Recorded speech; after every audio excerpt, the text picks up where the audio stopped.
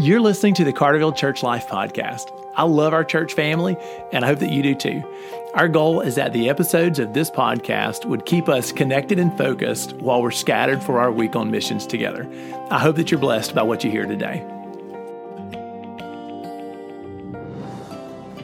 Hey, church family, welcome back to the Carterville Church Life Podcast. So yesterday, if you're listening to this on Monday, yesterday we launched our sermon series called We Believe, which I'm super excited about. For the next several weeks, we're going to be talking about theology. We're going to be learning about God for the purpose of falling in love with God again, that we would be amazed, that we'd be in awe of our Heavenly Father and what it means to be part of His family. So I'm excited about walking through that with everybody. And this week, most of our podcast episodes will build on what you heard Sunday. So I hope that that's encouraging. If you didn't get to hear the sermon, you can listen to the Carterville podcast with our sermons and catch up on it. So I've got two guests today for our podcast. The first is here almost every time, Cassidy Sager. Hi, Cassidy. Hey, Ben. So Cassidy secretly is the mastermind of the podcast, which means if you ever have any suggestions or good ideas for the podcast, please send them to Cassidy.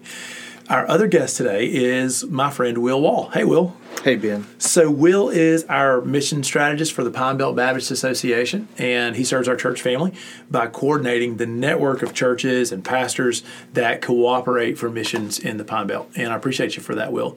But that's not why I invited you today.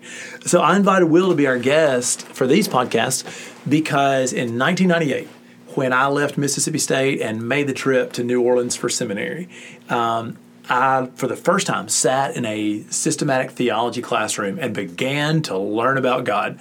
And in that classroom, I looked over my shoulder, and there's this guy named Will Wall. And so here we are 21 years later, still friends, still partners in the gospel. And I just thought how appropriate that we can launch these practical theology podcasts with my old contemporary. So thanks, Will. Hey, you're welcome. I hope we're not going to talk about grades. No, we will not talk about grades today, but we both passed. And yeah, we did. There's proof in that. So wherever you are, Dr. Stan Norman and Dr. Bob Stewart, this one's for you. I hope you guys enjoy this. All right, so Will and Cassidy, our topic for today. You ready? Yep. All right, as a pastor, I love to pastor the children of our church. Now, don't misunderstand. I love everybody in our church. I love our seniors. I love from the cradle to the grave, right? I love our church family. But I especially love being the pastor to our church kids. I love their prayer requests. I love their sweet faith. I love the pictures they draw of the sermons, and I love their encouragement. I just love being their pastor. But inevitably, I'm going to get asked a couple of times a year from a parent, hey, my son's got a question for you. Do you mind if he asks? Absolutely. What is it? And I can almost predict. So are you ready for that question? Yes. All right. So they ask, where did God come from? Who made God? And I just thought that would be a great way to start our theology podcast. So who made God? So if you've got children in your life, if there's Carterville kids in the car with you going to school, this podcast is perfect for you. But I have a hunch that even the grown-ups will get something out of today's podcast. So buckle your seatbelts. I hope that you enjoy this podcast. So, Will, who made God? Where did God come from? Great question. All right. So when somebody asks me who made God, where did God come from? The first thing that I want to point out is this. Why are you asking?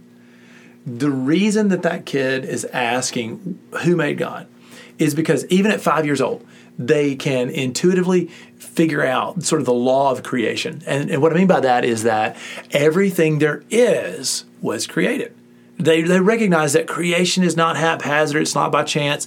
If they paint a picture, then they made it.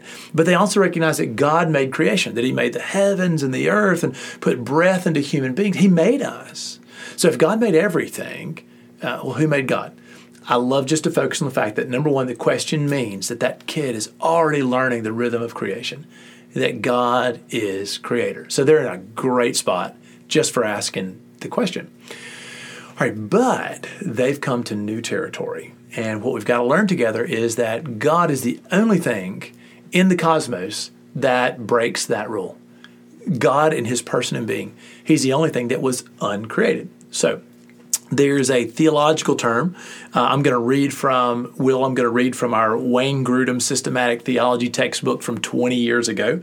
I want to read about God's independence. So what the Bible says about God's own independence is this. Here's a definition. You ready? God's independence is defined as follows. God does not need us or the rest of creation for anything. Yet we and the rest of creation can glorify him and bring him joy. So, in a nutshell, God doesn't need us, but he enjoys us. He can be glorified in us. He's not lonely. He didn't make us out of loneliness, because in the Trinity, he's not lonely. He doesn't need our worship, but he delights in it. But it also means he didn't need us for creation. We need him. We couldn't have created ourselves, but God didn't need anything. So there's a Latin word that one of our church members brought to me a year ago and said, Ben, what does this mean? And I had to take out my theology book and remind myself. But the Latin word aseity, which means from himself, is a term that means that God exists out of himself only. Like nothing created God. And I know, especially for a young mind with concrete thought, that because God's self-existence breaks the law of creation, it's hard to comprehend.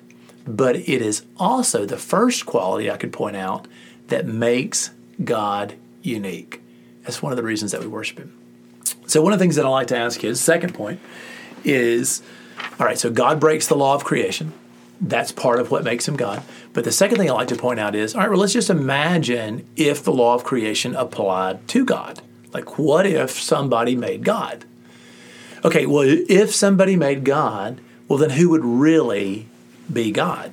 Well, it wouldn't be God. It would be whoever made God would be really God, right? But then let's keep applying the law of creation. So if somebody made the God that made God, well, then that would really be the God. And you would continue to ask that question until you ever got to a stopping point. It'd be never ending. That's right. And so in philosophy, we call that infinite regression. In other words, you continue to go in an infinite cycle that repeats itself. And the way to stop is to recognize that at some point you've got to look up and go, oh, I get it. Everything started someplace. And the starting point was God himself. Which brings up a third point. One of the qualities of God that even as his creation we cannot emulate is that God is eternal. In other words, in God's own nature, he is an eternal being. And I want to talk to you about what that means. So just a quick definition of God's eternality. You ready? God's eternity can be defined this way. Again, here's a Wayne Grudem, straight out of the theology book, textbook definition. God has no beginning or succession of moments in his own being. And he sees all time equally vividly. Yet God sees events in time and acts in time. All right, so complicated, little definition there. But basically what it means is that God never began. Like God has always existed and always will. This is kind of an interesting idea. Where did time come from? Like we cannot imagine existing without a succession of events, like a sequence of moments. But until God began to create things that had order and rhythm and a temporary nature to it, there was no such thing as time. So God exists outside of time, like above and beyond it. The rules of time don't apply to him. He can come and interact in time, but God in his own nature is before time and beyond time and above time. And it just makes me want to go, wow. Yeah. That's amazing. So one of the things that I want to push this week with our theology podcast as we wrap up this episode is that as we delight in God, one of the reasons that we delight in God is because he is so radically different than we are. In some ways, we bear his image and we get to reflect him. But in some other ways, he is just inescapably bigger than we are, like beyond our imagination. And with the fact that he is independent, self-creating, like there's nothing made him, and the fact that he is eternal, beyond time, blows me away and it amazes me. I want to read a scripture passage to wrap up today. And if either one of you have something you want to add, you're welcome to do so. But I want to read from the book of Acts as Paul the Apostle stands in Athens and speaks about God and his own independence. So this is Acts chapter 17, verse 24. I hope this is encouraging. This is Paul's speech. The God who made the world and everything in it is the Lord of heaven and earth, and does not live in temples built by human hands. And he's not served by human hands as if he needed anything. Rather, he himself gives everyone life and breath and everything else. Just a beautiful reminder that the God that we love as a church family today, He is the creator of everything, and He's the only thing that exists outside the law of creation. So praise the Lord for that. I hope that you're blessed by those thoughts, and I hope the next time somebody asks you where did God come from, you've got a great place to start for the conversation.